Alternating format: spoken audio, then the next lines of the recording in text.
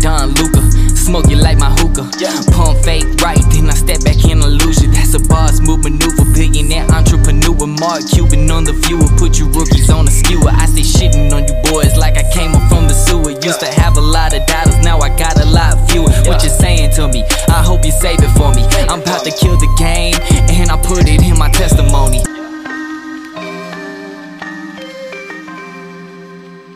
Hi, welcome to the Mainstream Mavs podcast. This is your host, Will. I'm joined here by my co-host, Jaron. And today we are going to be getting into our NBA trade deadline primer. It was obviously not rudely, but it was disrupted by Kyrie Irving's joining of the Dallas Mavericks, a insane blockbuster move that obviously not came out of left field, but I think definitely, it's understandable that our plans were sort of led astray in that scenario. But today we're going to be getting into a lot of different trades that the Mavericks could do to shore up the rest of this roster. We're going to be looking at some of the different dynamics at play in terms of how they could maybe add some front court depth on the wing and maybe another rim protector. Specifically, we're going to look a lot at defense because that is one of the Mavericks' more pressing needs after the departure of Dorian Finney-Smith in this Kyrie Irving trade.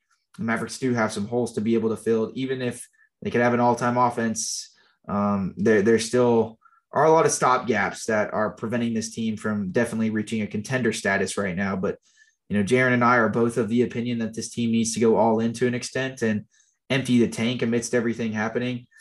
Just because, we don't know what's going to happen with Kyrie in the offseason. We just talked about that in our podcast where we dived even deeper into the intricacies of Kyrie's fit, dived into his relationship with Luka, dived into Kyrie's off-the-court stuff. If you guys are coming over from that podcast, we appreciate you guys because this is kind of a continuum of that.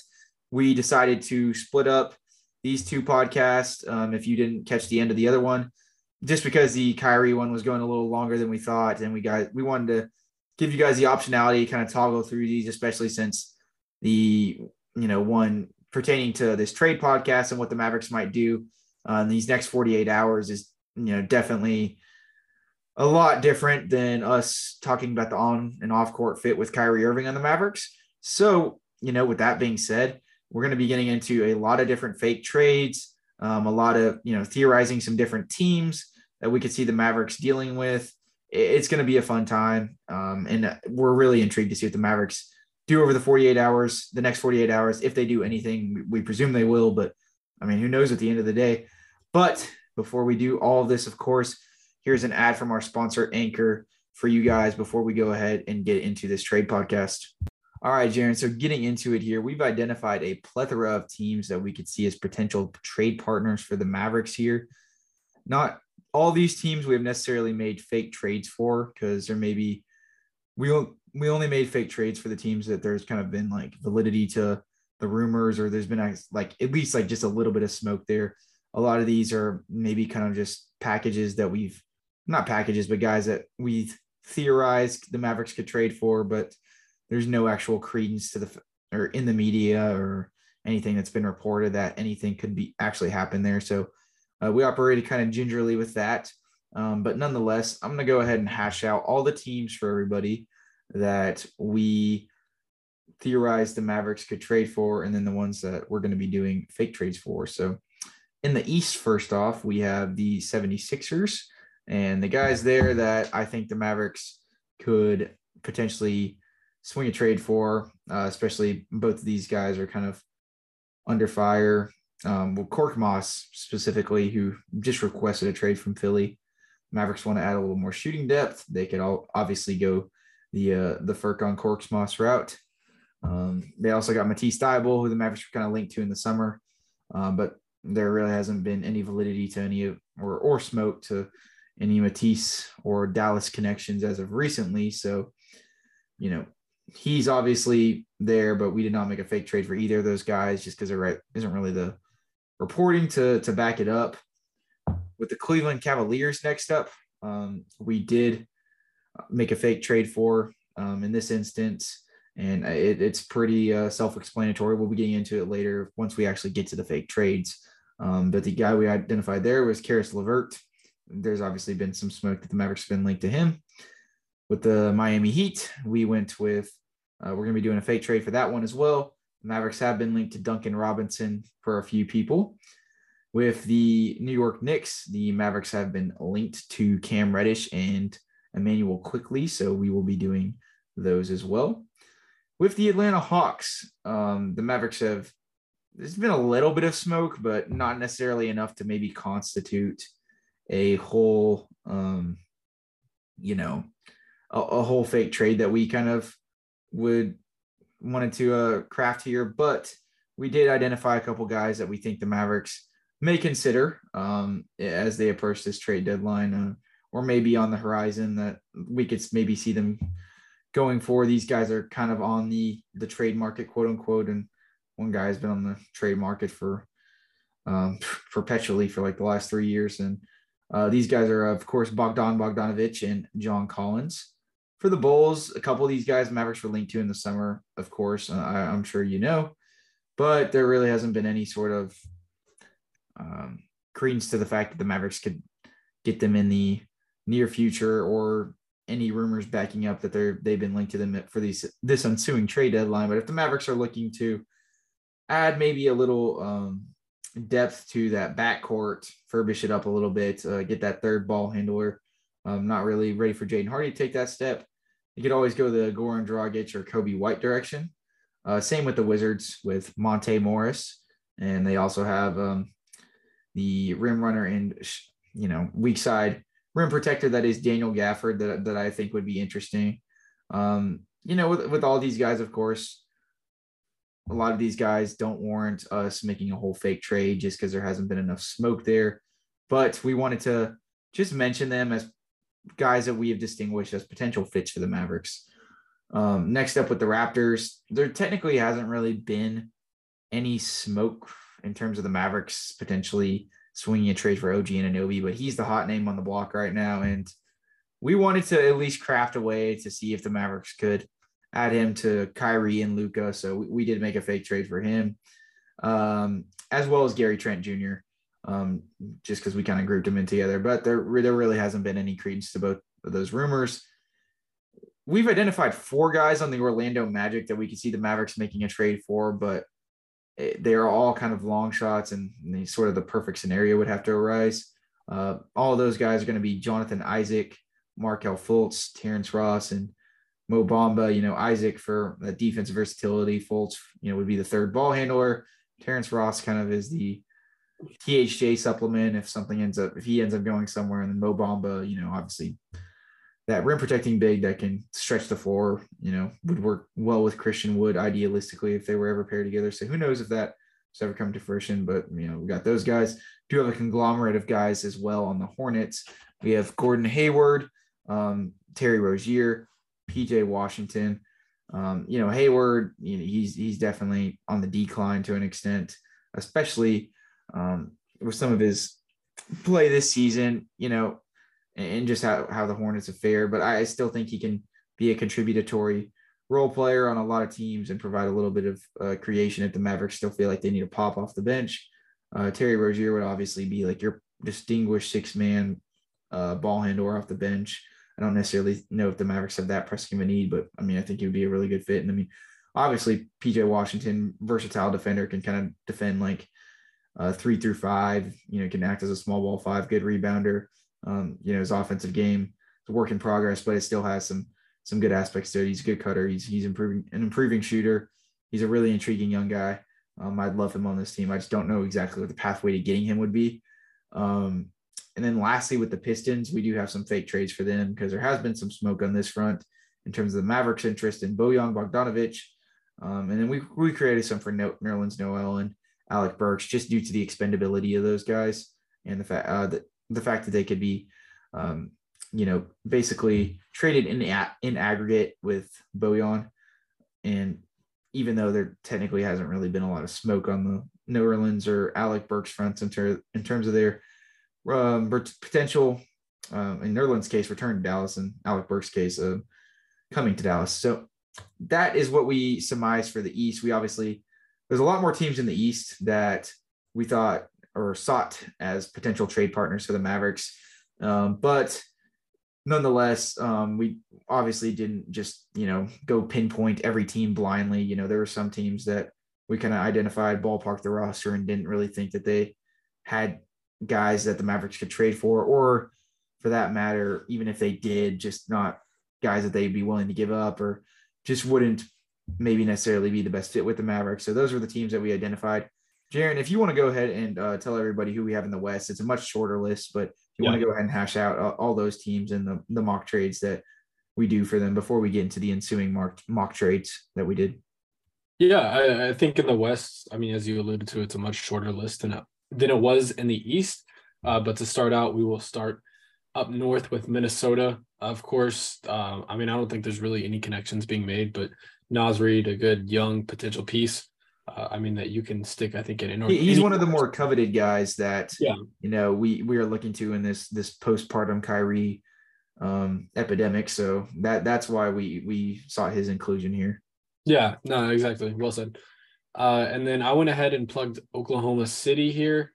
Not for any connection reasons. I just, I feel like if someone's going to make a playoff push, that's the team to sort of trade for the Christian Woods of the world to get that playoff push. And that's why I plugged them in here. Don't have any, trades cooked up for them. I just see that being a potential suitor. If anything were to change up and if they decided to go full force into the playoffs, I think that's a team that could possibly be in talks with the Mavericks. And then next, of course, we have Utah. We recently just played them last night, of course. And, we had Vanderbilt sitting out. What was it called? Due to trade enclosures or something? I forget. No. I think that was just a joke, but no, okay, but it was. Oh, really? No, I don't think it was real, but some guy on Twitter said trade deadline-itis. Deadline-itis. Yeah, no, that's what it. I wouldn't be surprised if that was of course not real, but that was the real case. Yeah. And so we got Vanderbilt, of course, Malik Beasley, Conley, Kelly Olynyk, and then Gordon Clarkson. And just to preface, we only did make trades for Jared Vanderbilt and Kelly Olynyk because the other guys there just hasn't been enough Mavericks connected smoke for us to make fake trades, but we did want to make their inclusion here because, well, I guess with Beasley there was that rumor about the DFS package, but now DFS is gone. I don't know. Yeah, he's gone. But yeah, so you guys will see the trades as we turn them out. Continue, Jaron. Yeah, and then next we got the Clippers of Los Angeles. We got, I think, 2 trades cooked up for those. Next we will go out to our best friends in Phoenix. And there's one little trade, I think it's Jay Crowder is of course, the hot name on the block. And that's sort of, what the Mavericks need is wing depth and especially defensive wings.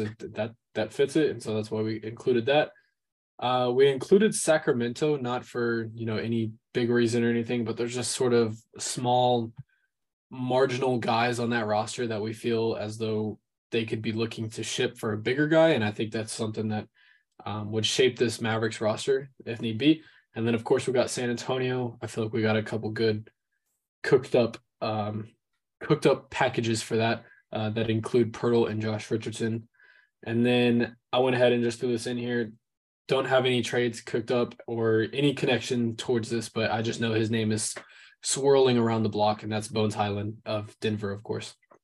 Yes, we didn't make any trades for him, but I did post a fake trade for him on Twitter about a week ago. If you guys want to go look at it, I was under fire for it though. So I definitely think the Bones Highland, the need for him is definitely not as high as it once was. But after the Kyrie situation, as it is for any third ball handler, I think the Mavericks have some opportunities to look to the buyout market for that department. But they also have the opportunity if they could get one of these guys in a trade and still get that defensive wing depth. That's an option I would definitely hope that they could look at. Nonetheless, before we actually dive into the specific mock trades, Jaron, just kind of, I guess some people may be kind of bewildered as to why we're still doing a trade deadline primer after Kyrie was recently shipped. We talked about this ad nauseum and, both of our last podcasts pertaining to Kyrie, but just kind of mention to those who, may not necessarily understand why we're still doing a trade deadline primer and why moves are probably on the horizon for the Mavericks, as a lot of reports are insinuating. Yeah, I think the Mavericks, I mean, of course, at a surface level, I think they have another move, possibly even 2 to make. If all goes well, possibly even 3. There's a world in which the Mavericks make 3 moves at the trade deadline. Yeah, they could. There is a world that does exist. But yeah, I think that there's definitely some moves to be made, whether it's regarding Tim Hardaway, Christian Wood, even Dwight Powell, Davis Bertans, guys like that. These are sort of guys that you have to look to trade now. We mentioned this, of course, in the Kyrie pod a minute ago, that the Mavericks pretty much have to push all their chips in. They have to go on for a championship because you don't know what's going to happen next year. And, unfortunately, I love Christian Wood and all, but unfortunately it might have to not include the names of Christian Wood and Tim Hardaway Jr. And that's whenever you look to deal those guys. And that's sort of, I guess, the packages at which we centered around regarding the Mavericks and who they're sending it to was really centered around those 3 names, and Bertans, Christian Wood, and Tim Hardaway. Of course, I mean, those are the hot names in the block regarding the Mavericks. But yeah, I think, there's still moves to be made if you want a championship rounded roster. We have a huge hole at the wing position, and of course in defense, just in overall. And the rim protector position. I was about to get into rim protecting. And yeah, that's sort of where this hole lies. I think, as you said, and I mean, as you look more into it, the third ball handler position is more of a treat rather than a need now. And I think you can look elsewhere, or you can keep it in your peripheral vision, but you can definitely look elsewhere to target guys. And I think that's sort of what we had our eyes on when cooking up most of these packages. Yeah, no, I mean, I think that if things definitely don't go well as the season ends up, continues and ensues, and Mavericks don't get to where they want and they roll back around with Kyrie and Luka next year, then I think over the offseason and maybe at the draft is like when you try to address that third ball in our situation. But if they can do something to do it now, by all means, I'm not posting any rebuttals to that. They can go for it. But the positions of need right now to elevate this team to championship contention most prominently right now are going to be, obviously depth at the wing in terms of defense, whether it's a 3-and-D wing or a slashing wing, and obviously a rim protector. So those are a lot of the trades that we're kind of pining for. There's a few third ball handler creation type guys in here, but in most instances that comes with the prerequisite that they're, the Mavericks are getting a defense elsewhere, even, in that same trade with those guys, or they've already made a trade. So, we made a lot of trades that kind of that aren't just, kind of one-off applicable at all times trades. A lot of these trades do have we're based off a previous fake trade, which is kind of funny because technically nothing has happened yet, but the Mavericks are a team, like Jaron had mentioned, that could make 2, maybe even 3 moves if things really come into full effect here as the trade deadline ensues over the next couple of days. Because, they have to push all their chips in and all the draft picks are at play. Jaron had mentioned all those salary filler guys and Hardaway Jr., Reggie Bullock, Dwight Powell, Davis Bertans. The list goes on, of course, but a lot of those guys by themselves, aren't the most highly coveted. So the remaining Mavericks 2027 first round pick, potentially their 2025 first round pick, that I'll say this just right now, at any trade that we list the 2025 first round pick in, it is with the prerequisite that the Mavericks were able to successfully renounce the rights on their 2023 first round pick that is owed to the New York Knicks. I do not know exactly how the process works there. I have to look up the details. I did reach out to CBA Mavs, but he has yet to get back to me regarding that. But I know that it is not just a instance where the Mavericks can decide that they would like to renounce the protections there. There has to be some sort of agreement with the Knicks there. I don't know if that involves the Mavericks having to trade with the Knicks for that happening to occur. But I do know there has to be some sort of formal agreement there. So just understand that if there's any picks where we're including the 2025 first round pick for the Mavericks. We are fully aware that the step-in rule prevents the Mavericks of trading that pick as of right now. But we're doing it with the prerequisite that they have already traded, or they have already tended to the fact that they're no longer protecting that 2023 first round pick that they owe to the Knicks this year. But barring that, I mean, I don't really think I have much more else to say before we go ahead and dive into this one, Jaron. Would you like to go ahead and lead the floor with our first fake trade? Yeah, we'll kick it off. Right next door was San Antonio. This, I think, was honestly one of our better cooked up trades. But this would be sending Tim Hardaway to San Antonio and a 2027 first round pick. And just to sweeten it up, you can, or I don't even think you really need to include this, a 2025 second round pick for, of course, Josh Richardson and Jakob Poeltl. I guess what that brings the Mavericks, of course, is a rim protecting sort of big who can also rebound the ball really well. And, you know, we get to be greeted with our good friend Josh Richardson back in Dallas, but, you know, more in line, that's wing depth, and that's a defensive guy that you can sort of rely on off the bench. And sort of what that trade is, you know, Tim Hardaway, he's a valuable piece, of course, right now. Or I hate saying that, but he is. That's sort of your rounding out your holes sort of pick. That's, of course, assuming that you keep Christian Wood. I think him and Jakob Poeltl would instantly work really extremely well off each other. And yeah, of course, Josh Richardson off the bench. I mean, he can pseudo ball hand a little bit, but more so relying on his shooting and defense in that scenario. He has improved marginally as a shooter since he was on the Mavericks last. And, you know, especially on that Mavericks team, he was asked probably to play a little bit beyond his means. And I mean, really just asking him to focus a little more in on just honing in on defense and his 3-point shooting, I think would really do wonders. I mean, we've seen him probably pretty solid in his stops in San Antonio and Boston these last couple of years. It's, you know, he's not the Miami Josh Richardson anymore, but he can still definitely be a guy that gives a solid contribution. As Jaron had mentioned, this is one of those moves rather that it does fill a lot of the gaps, and it adds to the wing defense with the Richardson move. Poeltl, of course, is a very esteemed rim protector, huge dude, you know, helps the rebounding too. I mean, this would patch a lot of holes. So if the Mavericks were to do this one, this would definitely be an instance. This is kind of why we like this one so much, because it's really not sacrificing a ton besides that pick in 2027. And at the same time, you don't have to make maybe 2-3 trades to necessarily add like the proper depth to this roster. So this is why this was one of our favorites. Some of the other trades that we have involve a lot more moving parts and things of that nature. But in this instance, you know, you can argue the Mavericks still kind of do have that void at in terms of their wing depth there, because, you know, you maybe want one more guy, or, you know, Richardson is definitely probably more inclined to defend ones and twos than he is, you know, a guy that you're just wanting to go ahead and stick on some of these bigger point forwards in the NBA, like a Paul George or Kevin Durant, something like that. You know, you're not getting a guy with that sort of size, but it still does patch a lot of gaps, and is one of the more all-encompassing trades.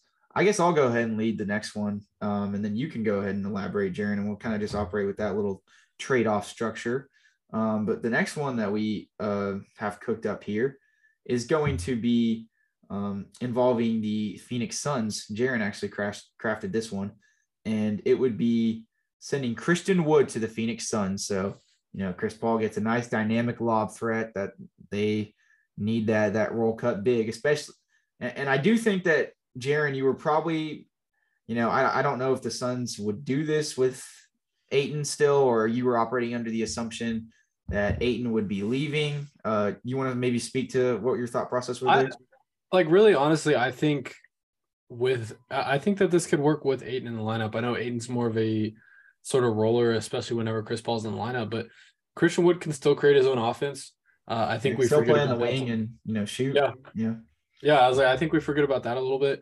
I mean, of course they have Cam Johnson, who's like really their main wing defender, but I mean, this adds a little more versatility at the big position, and that's something that they really don't have, relying so heavily on Ayton. I think that's really what you do is you expand the big position in Phoenix. And of course you get off that negative asset in Jay Crowder. I don't know if you announced who would be sending, but you get off the negative asset of Jay Crowder. Yes, but the full trade as followed is going to be Christian Wood to the Phoenix Suns.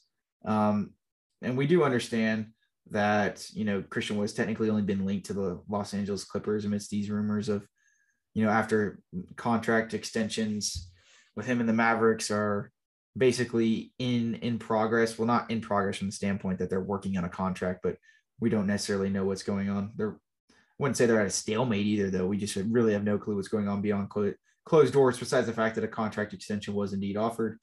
So Christian Wood to the Phoenix Suns, and then to the Mavericks, they would get Bismack Biyombo, Jay Crowder, and a 2025 second-round pick back. So the Mavericks then have the versatility to be able to deploy 2 seconds in another trade, which they currently do not have because they only have 1 second-round pick after the Kyrie Irving trade left on the market.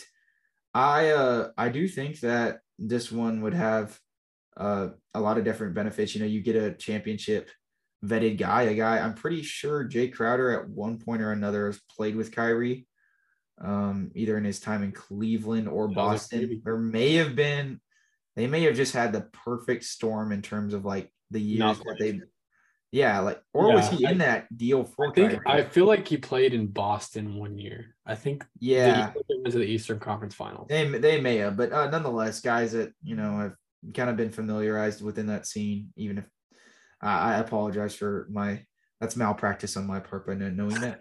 But nonetheless, and then you get, Biyombo, he doesn't solve the rim protection problem, but he's a capable guy that comes off the bench and, can, furbish that front a little more. And, maybe the Mavericks in this instance, they use that second to go and add some more wing depth or another rim protector. So you get 2 defensive guys. I think in this instance, this probably would be one of those scenarios where the Mavericks at least got one more move in them after this. But it definitely, it provides some help in the short term. Now, a lot of fans at face value would probably say that this is we're not getting anything back for Christian Wood. Like he deserves much more. And the real thing at play here is that second round pick. I mean, maybe we would even want Phoenix to pay 2 second-round picks back in this trade. But, potentially even a first. I don't know if Christian Wood commands that value at this juncture. If his value hasn't changed since when the Mavericks got him, then, I guess probably they would – I could see them giving him a first. But, and there's another Christian Wood trade that's kind of eerily similar to this, to the Clippers. But, it's basically you get back a second or 2, maybe even a first, to be able to have the versatility to then go swing another trade.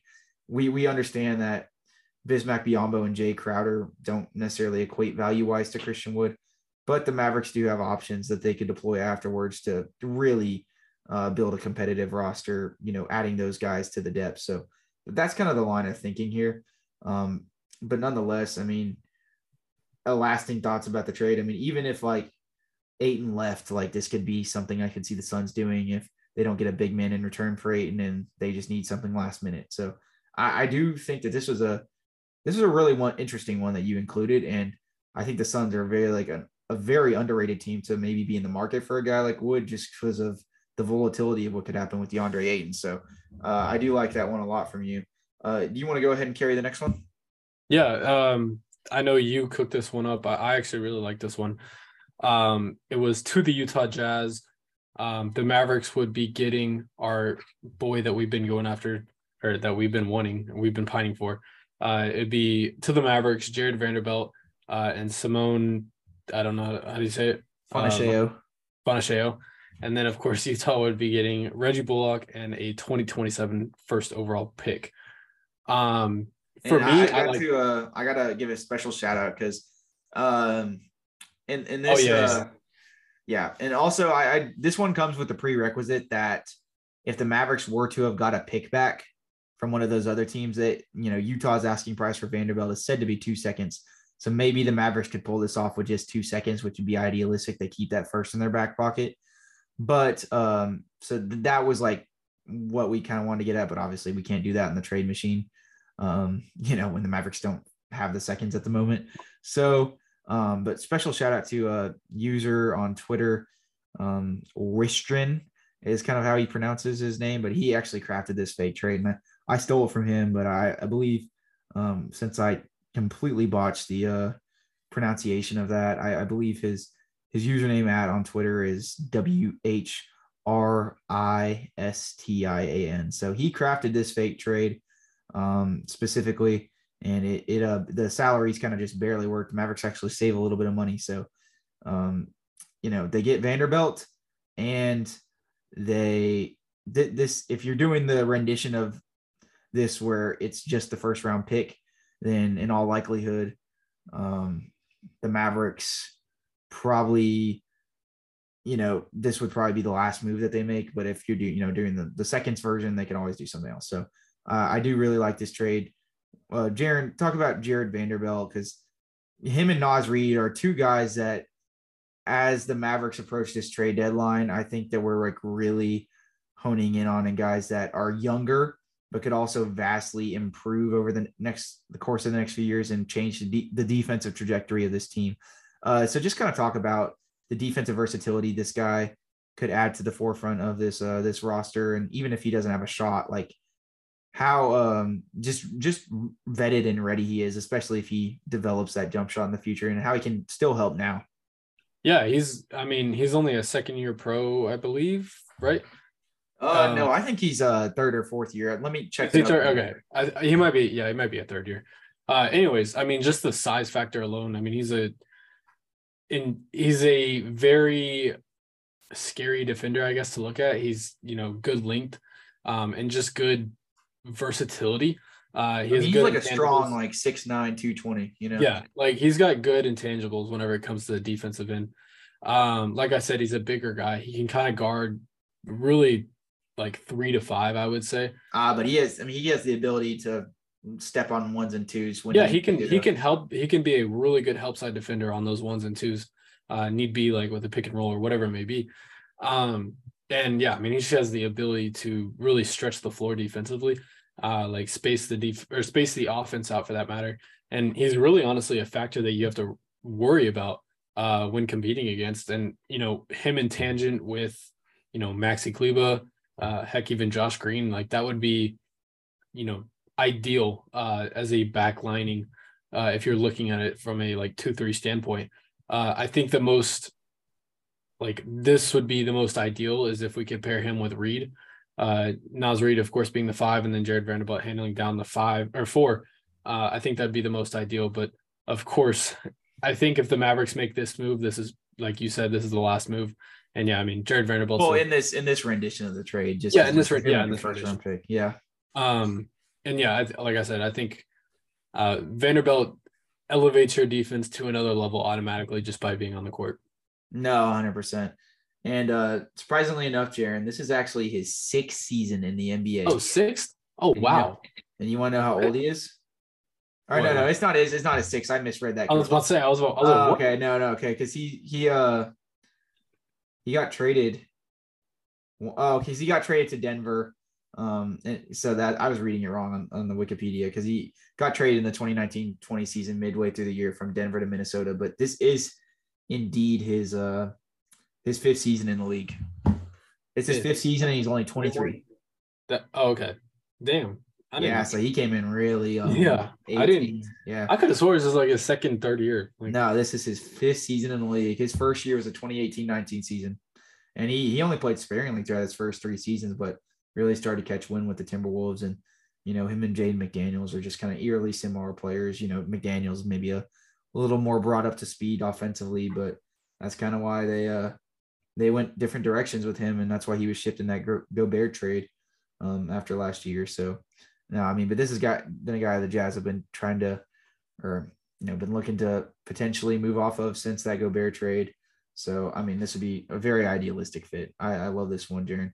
Jaron, so we can kind of, transition easily. Go ahead and just do the other Jared Vanderbilt trade that we have cooked up, because we actually have 2 of them. Yeah, so I think this one from a value perspective is probably more what I guess fans would be looking for. You'd be getting a lot in return. And that would be sending Tim Hardaway Jr. and a 2025 first. So that would, what we talked about with the stepping rule and, with the 2023 regards with New York, that would all have to apply, of course.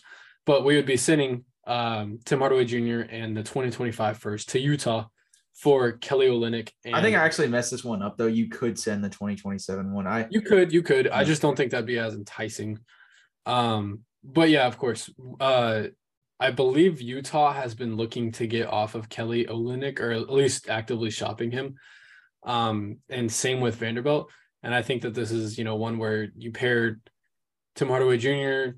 I mean, it doesn't really benefit in the tank, because both Olynyk and Olynyk may necessarily not be worth the first, but he's probably worth like 2 seconds. So if you have to deploy your most enticing first, you have to go ahead. Yeah, you go ahead and do it. Yeah, and you're getting a young Jared Vanderbilt, of course. We just talked about him, and then Kelly Olynyk. He's a stretch big. Is that how you would define him? Yeah. That's what he is.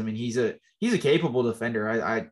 He's not terrible at defending out in space. Obviously he has his bouts as a rim protector, but he gets swept under the rug kind of unfairly as just a bad defender, which is not the case. He's capable for sure. He's average, at least to maybe slightly above average on a given night. So this maybe doesn't necessarily, and this would be hard to make any trades after this one too, but you add two very capable guys, and you add a lot to the rotation in this one, and the shooting. You also, with Vanderbilt's lack of shooting, you kind of get supplemented by Kelly Olynyk's like elite 3-point shooting. So this would be a really I think this would be a fun one, especially because, the Mavericks never have been linked specifically to Olynyk this year, but obviously there was the whole miscalculation with the Goran Dragic trade a couple years ago where we thought he was coming this way. So, they drafted him and then traded him instantly. So, to the Celtics. So, there's a little bit of a history there. They've always kind of been trouting around with Olynyk. So, I think it's one of those ones that I don't like it as much as the Spurs one for sure. In terms of just being one trade that could elevate us into championship contention, but it's up there. It's definitely a good one. And to speak to the last Vanderbilt trade, I kind of misworded what I was saying when I was making that. I actually had that. I had that as basically the follow up to the Christian Wood trade to the Clippers that we have not done yet. Or you could, the Christian Wood Suns trade. But basically, what I was trying to get at with that is, the Mavericks would be using 2 seconds in that instance from one of those previous Christian Wood trades where they got back seconds to be able to make that trade work. So, the previous Vanderbilt rendition wouldn't be without a previous trade. It would be the last stop, like we had mentioned, but it wouldn't be. It would be the second or third trade in some previous courses of action for the Mavericks.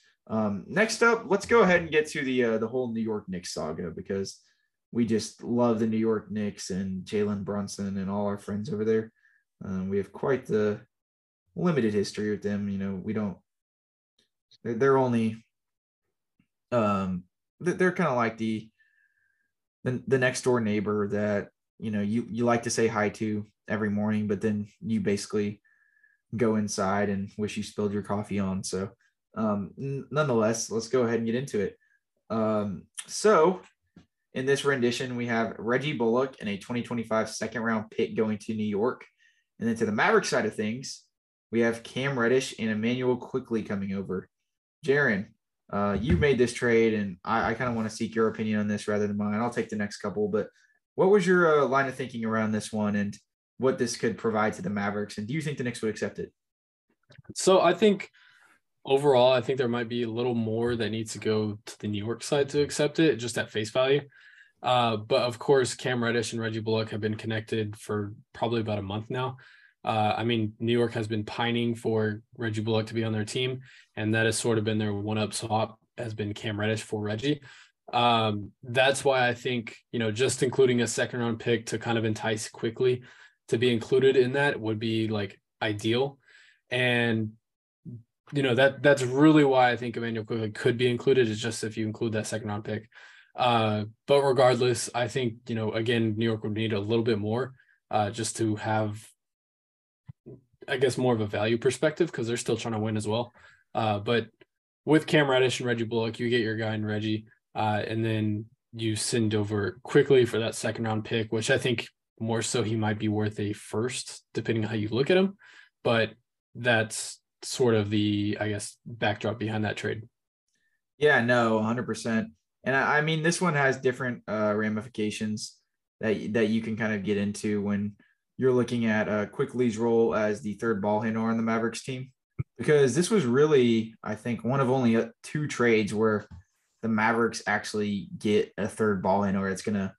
They can like really step into that role, quickly. He also has a chance to develop a little bit too, but he's definitely a guy that's kind of like, he's a 6-man type, even as, that's probably where the trajectory of his career kind of projects as well. So, I mean, I do like this one. And obviously, you mentioned that you think it might take a little more to entice the Knicks, but I may push back on that just from the perspective that Cam Reddish is like huge negative value right now. And I mean, if the Knicks are getting a pick, even if they do have to attach Quickly, they're getting a pick. So, I mean, you may have to attach one more second, but you just hope kind of Cam Reddish diverts back to what he was in Atlanta, this intriguing sort of wing who can hit the 3 and occasionally, when the opportunity presents itself, even play make at times. So you would hope that he can kind of get back to that as he develops. And, obviously the Knicks have kind of been pining for Reggie, and maybe you can even make some sort of consolidation to renounce the protections on that 2023 pick to be able to trade your 2025 first. I don't know exactly how that works, like I said at the top of the pod, but for a variety of reasons, I think the Knicks would be a pretty optimal trade partner. But, it kind of depends on if you're willing to potentially take a hit with Cam Reddish not getting back to what he was in Atlanta. Because if that's the case, then, you probably are losing this trade at the end of the day, because at least Reggie shoots good throughout the year. Cam Reddish Reggie shoots good, once the turn of the new year hits. I mean, Cam Reddish just at this point isn't shooting or really doing anything on the court for that matter effectively since the season started. So, that it's an interesting trade, but it does have its drawbacks. Jaron, you want to go ahead and mention the next trade that we're going to be getting into? Yeah, so we'll do, I guess, this next New York one. We'll get our friends in New York out of the way. So this one would be a 2-for-2 swap. This would be sending Reggie Bullock and Frank Ntilikina to the New York Knicks. Frank would be going back home, and Reggie would too. Yeah, and so exactly. And then again, Cam Reddish, and this time we would be Cam Reddish would be coming to Dallas, and then this time would be Isaiah Hartenstein coming to Dallas as well. I guess kind of what this does is this, gives Dallas that sort of rim protecting big who can sort of have a little bit of an offense to stretch the floor. Not necessarily a shooter, but he has a little bit of a post-up game. Yeah, he's like, he doesn't spread the floor, but yeah, he has a post game. And yeah, I mean, he's a rim protector, and that's sort of what this does for Dallas, is opens up that possibility. And also you get Cam Reddish, who you just talked about ad nauseum, just has potential to become that sort of Atlanta mode again. So if that trade were to happen again, I mean, you'd lose Frank Ntilikina, that's defense, and that's about it. And then with Reggie Bullock, you lose the surefire offense and the surefire 60% shooting from January 1st on up. And you get in return Cam Reddish and Isaiah Hartenstein. So that's sort of the backbeat or the knowledge between that trade right there. I mean, you are losing Reggie's defense to an extent, but we only see Reggie's defense in spurts. Admittedly, he's just not been as consistent this year, and that's why I think he's just a little more expendable for me this year versus last year. Like last year, I don't think that – I think I'd be commanding a little more. I don't know if I'd be sending any sort of draft consolidation to the Knicks in this instance if we're talking about last year's Reggie. So that's an interesting one.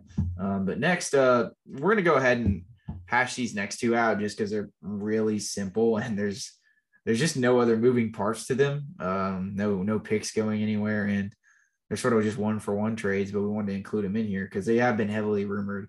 But first one is going to be Davis Bertans for Duncan Robinson straight up. Jaron, obviously you're swapping 2 shooters that have fell off a cliff exponentially because of some egregiously overpaid contracts and their percentages falling off a little bit. If Miami were to agree to this for whatever reason, I mean, you're just basically hoping one of these guys ends up shooting better at the second half of the season. They're on basically the same deal. I think Duncan Robinson's making about $950,000 more than Davis Bertans is. What would the Mavericks' reasoning to do this one be? Yeah, we saw what Duncan Robinson was able to do when Miami made that 2020 finals run that they somehow made. I think that's sort of what you're sort of captivating is just half of what Duncan Robinson did back then. I don't even believe that he has a role in this Miami team. So I guess just giving him a role and just letting him, do his thing, which is essentially just shooting. He's also not as much of a saloon door on defense as Davis Bertans is. We've become very accustomed to seeing Davis Bertans. Basically, the whole floor becomes a 5-on-4 at that point. And I think Duncan Robinson becomes a little more comparable on the defensive side of things. And of course, that's his one stake that's his one state is shooting. And that's why he got $17 million a year with Miami. So I think that's sort of just the one-up swap is purely negative for negative asset. But you're just hoping, like what you said, is you can just retain something in positive value out of that swap. So yeah, no, 100%. And if the Mavericks were to do this one, this would not be likely the only move that we would hope that they'd make. Yeah. If it was, then that's pretty pitiful. So, this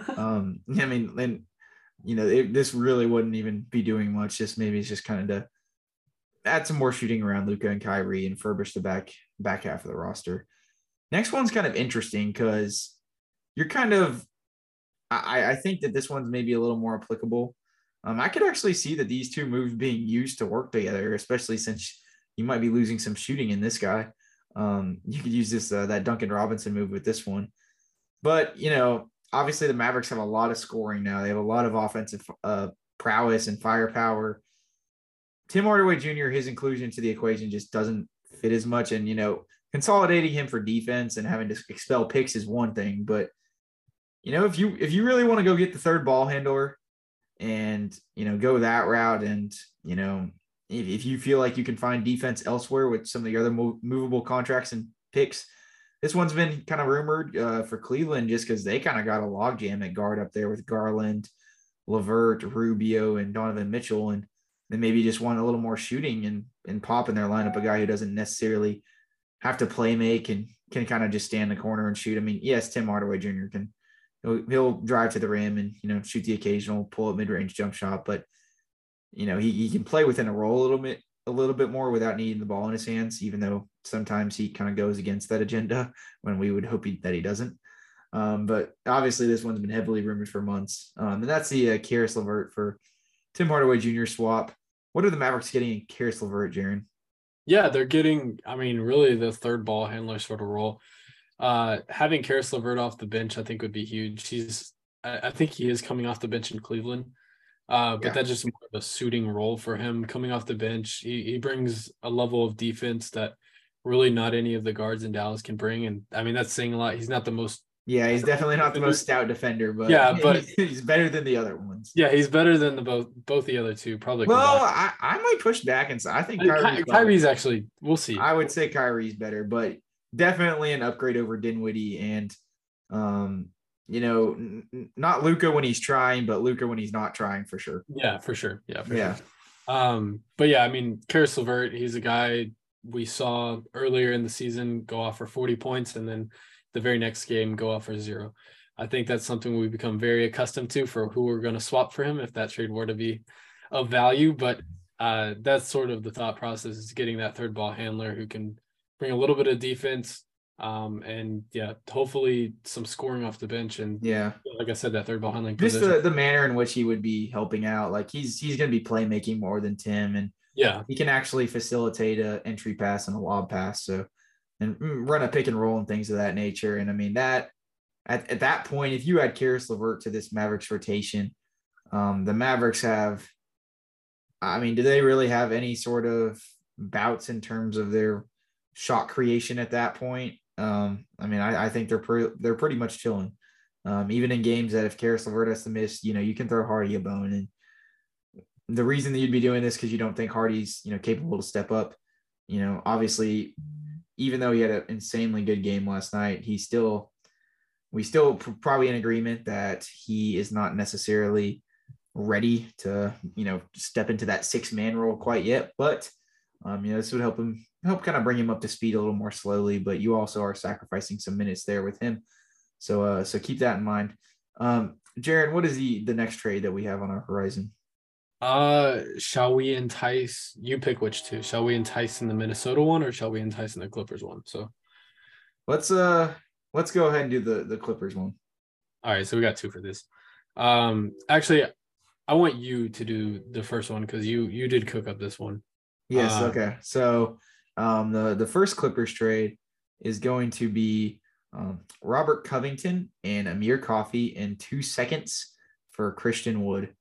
And did I include somebody else in there? Theo Pinson.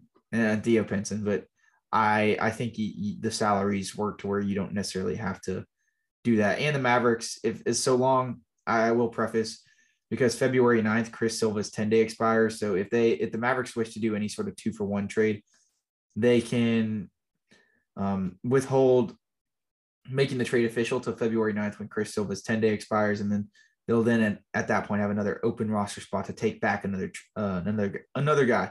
So, if they don't end up doing any sort of 2-for-1 trades and they kind of just do these equal swaps from here on out, then, that obviously will not be a withstanding issue.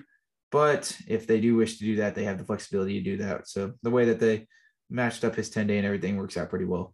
With that being said, I do think that this trade for the Mavericks obviously is, it adds a little bit of wing depth. You get a veteran in Rocco. He's not what he once was.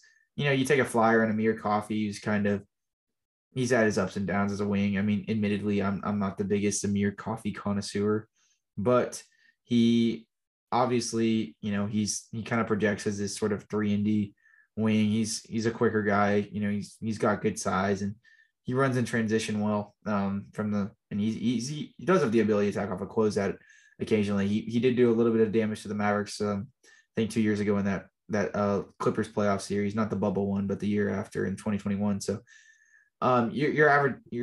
but he's kind of been a misfit amidst the logjam at wing for the Clippers. So, you're adding 2 wings, not necessarily, guys that are going to start, but they're good consolidatory pieces to bring off the bench, and they would help the rotation a lot. But the mainstay and the reason you'd be doing this is because you get those 2 seconds back, and getting those 2 seconds back, as I kind of alluded to earlier, that then helps you harness the ability to maybe swing for a Naz Reid or a Jared Vanderbilt, now that the Mavericks would actually have a little bit of draft capital, not just 1 second in their arsenal. And, maybe also expels the possibility of you having to,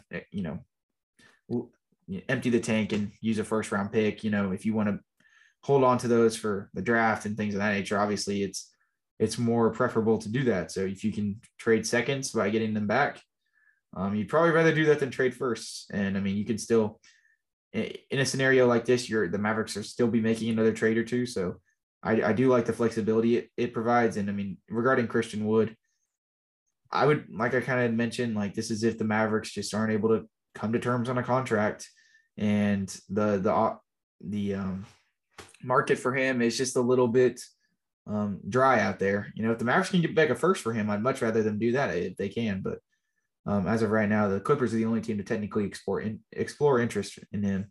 Yeah. So we'll kind of have to see how this pans out. But at face value, this obviously has its drawbacks from the Mavericks kind of losing in terms of the dollar value, but it does it could add some flexibility if they want to make a move right after this, or kind of make it into a 3-teamer or something.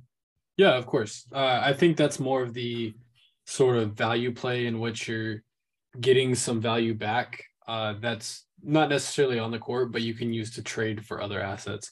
So the second one with the Clippers is more of a on-court sort of swap where both these players are going to produce to their respective teams on the court. And this would be Marcus Morris for Christian Wood straight up. And salaries match, I think it's only like $500,000 off. But yeah, like I said, salaries match. And this one would just be more of an on-court thing. Between the Mavericks, they get a defensive wing, or not even defensive, but they get a wing who can score in numerous different ways. Of course, you're pairing up the Morris twins. We'll see you know, I mean, regarding nobody in the Luka, league's gonna want to mess with you at this point. yeah, exactly. Yeah. And regarding Luka, it might be a little awkward. So we'll see if that ever did come into fruition, how that would pan out. But yeah, pretty much just straight up swap for Marcus Morris and Christian Wood. Yes, you lose, of course, that depth, or not even depth, but yes, you lose that center sort of figure, but you get in return a bigger wing who, yeah, I mean, as we mentioned with Markieff Morris, like he's an intimidating guy. He's not a guy you want to mess with. And I mean, Marcus is basically the exact same player as him. He's just a better scorer, maybe slightly less stout defensively. Yeah, like that's the only difference. Yeah. So yeah, that's sort of the value in terms of now trade that the Mavericks could make with the Clippers. But I do like yours because you can use those seconds to sort of send off a trade. Yeah, no, but I mean, yours isn't too bad either because in this rendition, the Mavericks don't give up any picks. So, I mean, this would still definitely be like one of those that we talked about that they're going to make another move. And I think at this point, you have this sort of weird conglomerate of wings, even if some of them aren't necessarily the best defenders, but you're supplementing that with so much scorings that it kind of may be redundant. So I think at this point, maybe the Mavericks try to swing for a rim protector and go for Naz Reid after this. A guy like that, which is a good tie-in. So, Jaron, go ahead and tell everybody about the package for Naz Reid. Yeah, so this would be sending Reggie Bullock to the Minnesota Timberwolves for Taurean Prince and Naz Reid. I believe there was a first included in this, so am I not wrong? I think it was it the 2027? Oh, yes, the 2027 first. Yeah, so this would be Reggie Bullock and the 2027 first sent off to Minnesota for Naz Reid and Taurean Prince. And that's more so a salary filler with Taurean Prince. But even still, Taurean Prince is, I think, a pretty comparable NBA player, a guy that you're not losing too much value in. And then, of course, he's a good 3-and-D player. I mean, you're getting good wing depth there. Yeah, he is. But your main stake in that trade, of course, is getting Naz Reid. And automatically that boosts your team into, I think, another level. I'm really high on Naz Reid, as y'all can tell. But that I think it's pretty good value. I mean, Reggie Bullock, he's a shooter. That team needs some sort of change regarding a win now player, and Reggie Bullock's a win now player. And then, of course, they also get a first round pick in return for Naz Reid. And I think that's just sort of the, I guess, change in that, or not change. That's just sort of, I guess, the thought process behind that. You get a win now player for a win now player, and then including a first round pick. Because Taurean Prince, I don't believe he's really in their system that much. I don't believe he's averaging like 8 a game, but he's definitely the last guy in the in the wing conglomerate that is like Kyle Anderson and Jaden McDaniels. He's definitely like the last option there. So, and I mean, from the Timberwolves perspective, they do this because you ask, why are they even offering up a guy like Naz Reid? Well, it's because, I mean, first of all, they have Cat and Rudy Gobert as this thing that they're basically committed to. They've stranglehold themselves with that. It's not like they have a ton of optionality to move on with that. And it's not like they're doing it at the deadline. If they move on from that, it's going to be like maybe 1 or 2 seasons from now at the earliest. Would you agree? Yeah, I would agree. Yeah. Yeah. And at the same time, talks in terms of contract extensions with Naz Reid are at a stalemate. And it definitely seems like they might lose him for nothing. So that's kind of why he's on the trade block at the moment. Jaron, you obviously have kind of liked this guy since he's been all the way back at LSU. He's obviously really took a step this year. He's kind of was just especially defensively this year, he's took a step. Yeah. But just kind of for those who don't know, what is his game like, and what type of player would the Mavericks be getting here? Yeah, so coming in the league, he was more of an offensive talented guy. He's a stretch 5 in the sense that he can shoot the 3. He's not going to wow you in any of the moves that he does or anything, but he's like sneaky athletic. Like I was about to say, he can get to the hole just based off athleticism and first step alone. Yeah, he can beat guys off the dribble as a big, which is really interesting. And it's interesting, especially for his size. And defensively, he's really elevated his defensive game, especially this season. He's not becoming a shot blocker, but he's becoming a comparable defender who can step up on the pick and rolls, who you can rely upon to like sort of deflect the passing lanes. He's a longer guy with a longer wingspan, and that's sort of what you rely on. And he's become like I said, not an elite shot blocker by any means, but he's a guy that you can feel comfortable sticking one-on-one with a guard in case of a switch or anything like that. Yeah, no, 100%. And I mean, he still has room to grow too. Like this, Exactly. The best way would kind of describe him is like a more athletic Maxey probably right now.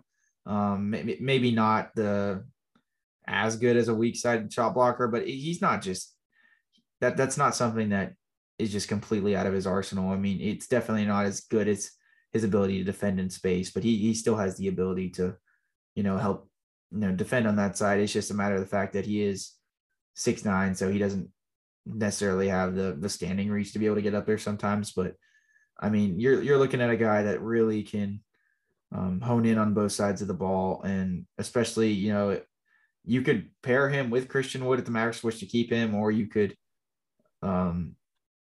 obviously shoot. If Christian Wood's gone out the door, then you can use Naz Reid as a vessel of your future front court. So this is I really like this one. And we obviously talked a lot about just, maybe potentially making two moves. One of the more idealistic scenarios, in my opinion, would be if the Mavericks could somehow, there are, if they play their cards right, it's not necessarily easy, but they could find a way to get Jared Vanderbilt and Naz Reid. I think that immediately places them above, like, that immediately puts them in contention pretty easily. Like, and just in terms of the talent on that roster, it'd be top 3 in the NBA. I mean, even getting one of those guys definitely elevates them a significant margin. Do we even have any more fake trades? I mean, we have a handful more. I guess like the more enticing ones, if we want to leave the Raptors ones, I'm okay with that. If we want to leave those ones out. No, I do. I don't want to. We don't need to go too heavily in depth into them, but I would like. Okay, because I was like, I do want to get not in depth, but I do want to speak on the Detroit ones. But if we just want to run over these Toronto ones real quick, we'll start with the smaller one of the two. This would basically be the same player swap. This would be Tim Hardaway Jr. and a first-round pick sent to the Raptors for Gary Trent Jr. Essentially, I don't even know if you'd have to send a first-round pick. You could probably get away with a second, maybe two. But essentially, Tim Hardaway Jr. would be the negative asset in that. Meanwhile, Gary Trent would be the very positive asset. But Toronto's in a weird sort of state where they don't know what they don't know what they want to do with the roster. And Gary Trent Jr. is a guy who has been linked to a lot of trades.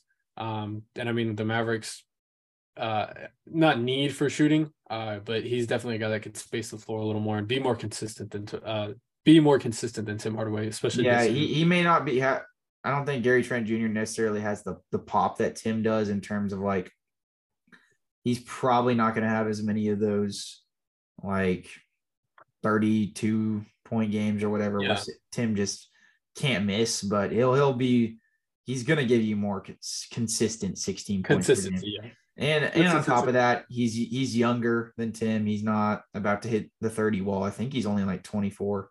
And he's definitely, he's not some sort of elite defender, but he's definitely more competent than Tim on that end. I mean, he at least can defend in space a little bit and doesn't lose his man basically the second that they try to run any sort of switch scram action. So yeah, I mean, that's the reason you make that trade. You just basically get a boosted Tim that's younger. Yeah, basically. So, yeah. Moving on to the second one with Toronto, this would be the dream come true trade. This would be the instant bump into the finals contention.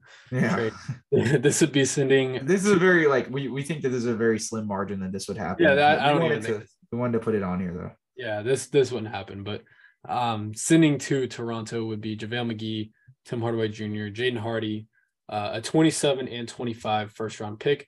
And then, of course, coming back is the big boy OG Anunoby, Kim Birch, and DJ Wilson. Those are sort of just salary fillers at that point.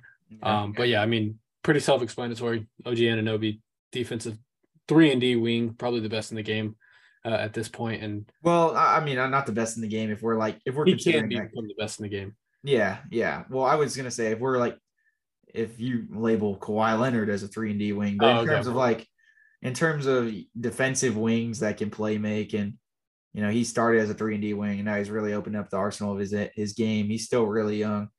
I mean, this guy could be a future all-star. Yeah, without a doubt. Yeah. But yeah, I mean, that's a big package. There's a lot of moving figures in that. And that's sort of the thought process behind that is just, I mean, you're going to have to give a big figure for him. And that was sort of our big package that we had to cook up. Yeah. The Mavericks better win the championship at this point because Yeah, at that point, they have nothing left to. I mean, at least with some of these other packages, even if the Mavericks do expel their picks, these are still like fairly valuable guys that you can move if need be in the offseason and get stuff in return.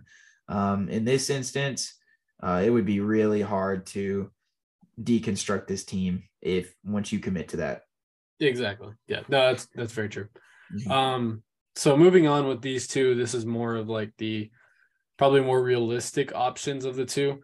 And these are actually our final two. So this would be with the Detroit Pistons. I guess we'll start out with the lesser of the two. So Detroit would be getting in return Davis Bertans and 2 second-round draft picks for Alec Burks and Nerlens Noel. And again, that's sort of the scoring wing that the Mavericks get. And Alec Burks, he's a guy who's uber offensively talented. And then, of course, Nerlens Noel, a shot blocker, which we've been talking about ad nauseum for 3 years now. Ever since he was on our team and he was ever since he was on our team, and that was 5 years ago, and we're still talking about it.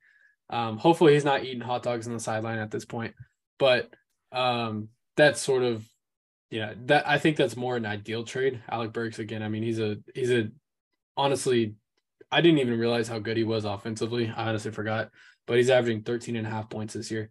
Yeah, especially so was this the version in which they traded Tim? No, so this is the Tim one would be next. Yeah, so they could also, this would make a lot more sense if the Mavericks traded Tim in another trade as well. Kind of replacing that scoring output with Alec Burks. And as far as Nerlens goes, he has not played a lot at all. They've been throwing him behind Jalen Duran and things of that nature. But Jaren, why do you think, for those that may not understand why Nerlens really isn't playing with that Detroit squad, why could he still be a valuable rim protector for the Mavericks? Yeah, I mean, again, he's not a guy that fits the mold of the Pistons, I guess, fits the timeline, and that's sort of why he's sitting on the bench. But a rim protector has been key need for like 5 years now, like we said. Nerlens Noel brings a perfect level of off the bench sort of rim protecting that you need. I don't know if I mean, theoretically he could start, but you can pair him with Christian Wood if you need to. And he's very versatile, especially with who we could pair him with. Yeah. Now, I mean, he has a tendency to get beasted on the boards. He's definitely slimmer still, and he does not have the ability to stretch the floor. But he's pretty excellent. He in the short roll, he has like solid touch. We saw that even in his time here. He obviously never materialized into the guy that we all thought and dreamed he could have been, but he can still be a solid, valuable rim protector as a veteran that can definitely mentor some of the. I was gonna say he can mentor some of the Mavericks bigs. Yeah, I was about to say. I was like, well, I was like, maybe he can mentor Chris Silva if he stays around.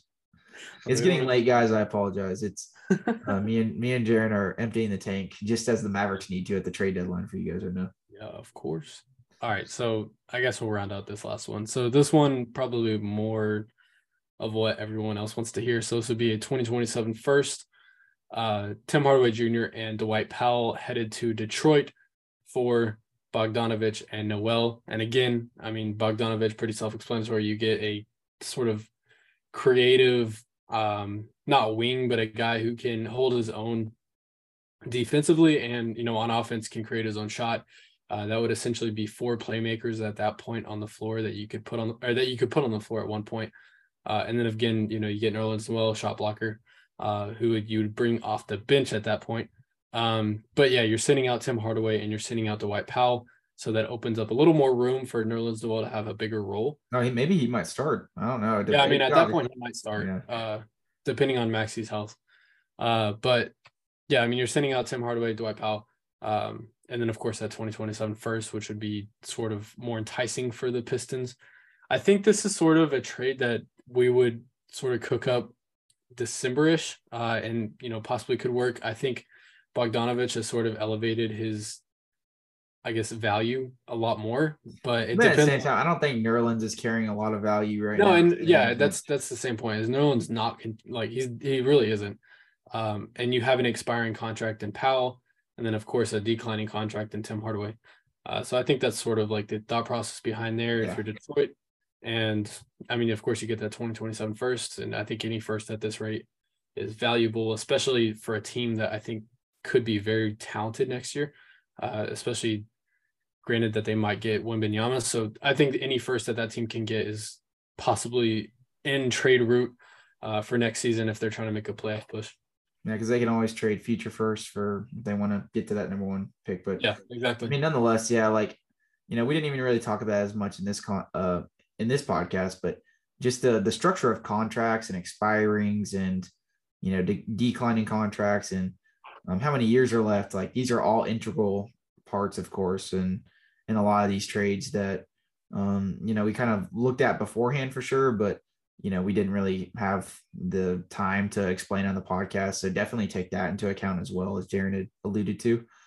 And I mean, just with a lot of these trades, like, you know, if the Mavericks do one or even in most instances, maybe besides that Duncan Robinson trade, if the Mavericks do like multiple of these, I mean, you're looking at a pretty esteemed title contender. And this is why we want to do this podcast, so we could preview what they may be able to do. Obviously, it got delayed because of the Kyrie thing, so we weren't including that. We had previously wanted to, you know, obviously include that, but there's still a lot of intriguing routes the Mavericks can do to improve defensively, because, you know, initially we had the reason that these options weren't really on the table initially is because, you know, the Mavericks didn't necessarily have the backing of two superstars to basically to just go for it like this. I think that there was a lot more hesitancy to expel first round picks. You know, you would cook up something on Fanspo and include a first rounder going to Utah for Jared Vanderbilt. And it definitely, with a lot of fans, I'm sure, and even me at times, would be met with some cringeworthy expressions, just from the standpoint they're like, oh, like we really want to give that up. But I mean, who cares at this point? I mean, if you guys are still hesitant to expel the tank after this whole Kyrie thing dropped, then I mean, you know, we would probably need to have a discussion on the side as to why that is, because there's just no reason as to why the Mavericks, in my opinion, should be waiting, unless you really think that it's just a certainty that Kyrie signs, just with all the things that he's done in the past. It's just an absolute certainty. Everything is a seamless transition. He signs no matter what. And we're using these first 28 games as a test to decide if we want to bring him back or not. But I'll have you guys know right now that we do not have most of the leverage in this situation. We are pretty strangleholded. But nonetheless, I mean, and do you have anything else, Jaron? I mean, I think we hashed it all out in these last like 5 hours of podcasting. So. Yeah, I know. We got all the trades out, and I hope you guys can come to see what we were kind of going for in some of these trades. If you guys have any of your own suggestions and you're listening on YouTube, make sure you send them at us, like what you would do in a trade, because we want to hear a lot more trades, as in the next 48 hours are going to be hectic. So we want to see exactly what all goes down. That's why we want to get this out as fast as we could. But if you haven't already, make sure you're following us at Twitter on mainstream_Mavs. Make sure you are, if you're listening on Apple Podcasts or Spotify, make sure you give us a 5-star rating and subscribe. And if you are listening on YouTube, make sure you like and comment down below what I literally just asked regarding the trades. That being said, we appreciate you guys for listening this far in the podcast, and we will catch you guys in the next one. Rodrigo will be back to cover the Jazz game for you guys. Bye-bye.